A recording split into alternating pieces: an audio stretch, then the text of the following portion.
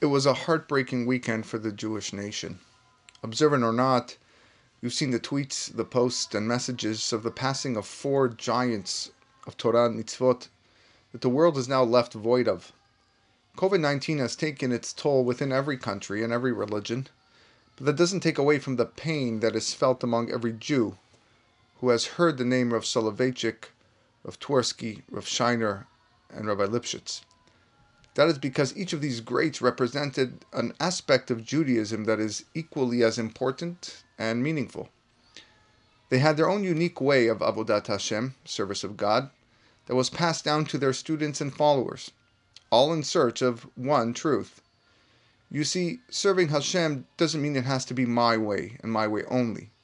You can be a genius Talmudist like Rav Soloveitchik, who had a complete mastery of each and every word of Talmud, just like the entire Soloveitchik dynasty who lived before him. Find me a yeshiva student who hasn't heard the names Rav Chaim Mibrisk, the Brisker Rav, or the Rav in reference of Rav Yosef Ber Soloveitchik, former Rosh Yeshiva and founder of Yeshiva University. The compassion, care, and warmth of Rabbi Twersky are felt within the words of his over 60 books he wrote. As a doctor and psychiatrist, no case was too tough. Dealing with adolescents and teenagers falling through the cracks, suffering through addiction and mental pain, Rabbi Twersky found a way to touch the soul of every Jew, no matter what he was going through in life. Rabbi Scheiner taught us what it means to be an educator solely for the sake of heaven, moving from city to city, establishment to establishment to teach Torah, simply because to him, nothing else mattered. Last but not least, Rabbi Abraham Lipschitz, a name maybe not as familiar but no less important. Besides being a scholar, Rabbi Abraham defined what it meant to be a Gabbai Tzedakah, the individual who makes it his life mission to ensure people were taken care of financially. Collecting and distributing was the name of his game. And so, my dear friends, the lesson is simple. If anyone was to tell you there's only one thing Hashem wants, then maybe he or she needs to go back to the basics.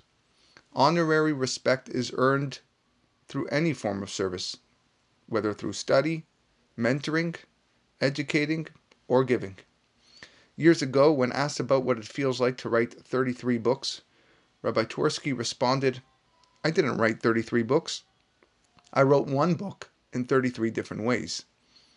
Almost doubling that number in his life, I can honestly believe that statement has shook me to the core.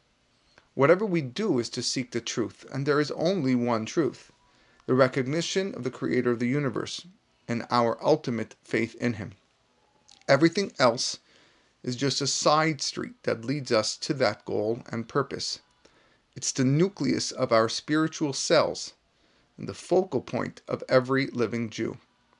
I end with the powerful words of Rabbi Aryeh Leibowitz, a Magid Shiur and prominent Rav in America, which encapsulates this devastating last 12 months and tremendous loss of life. He writes, "The Ribono Shel Olam has picked the most exquisite bouquet from his garden this year. We are left looking at a nearly empty garden, facing the daunting challenge of replanting."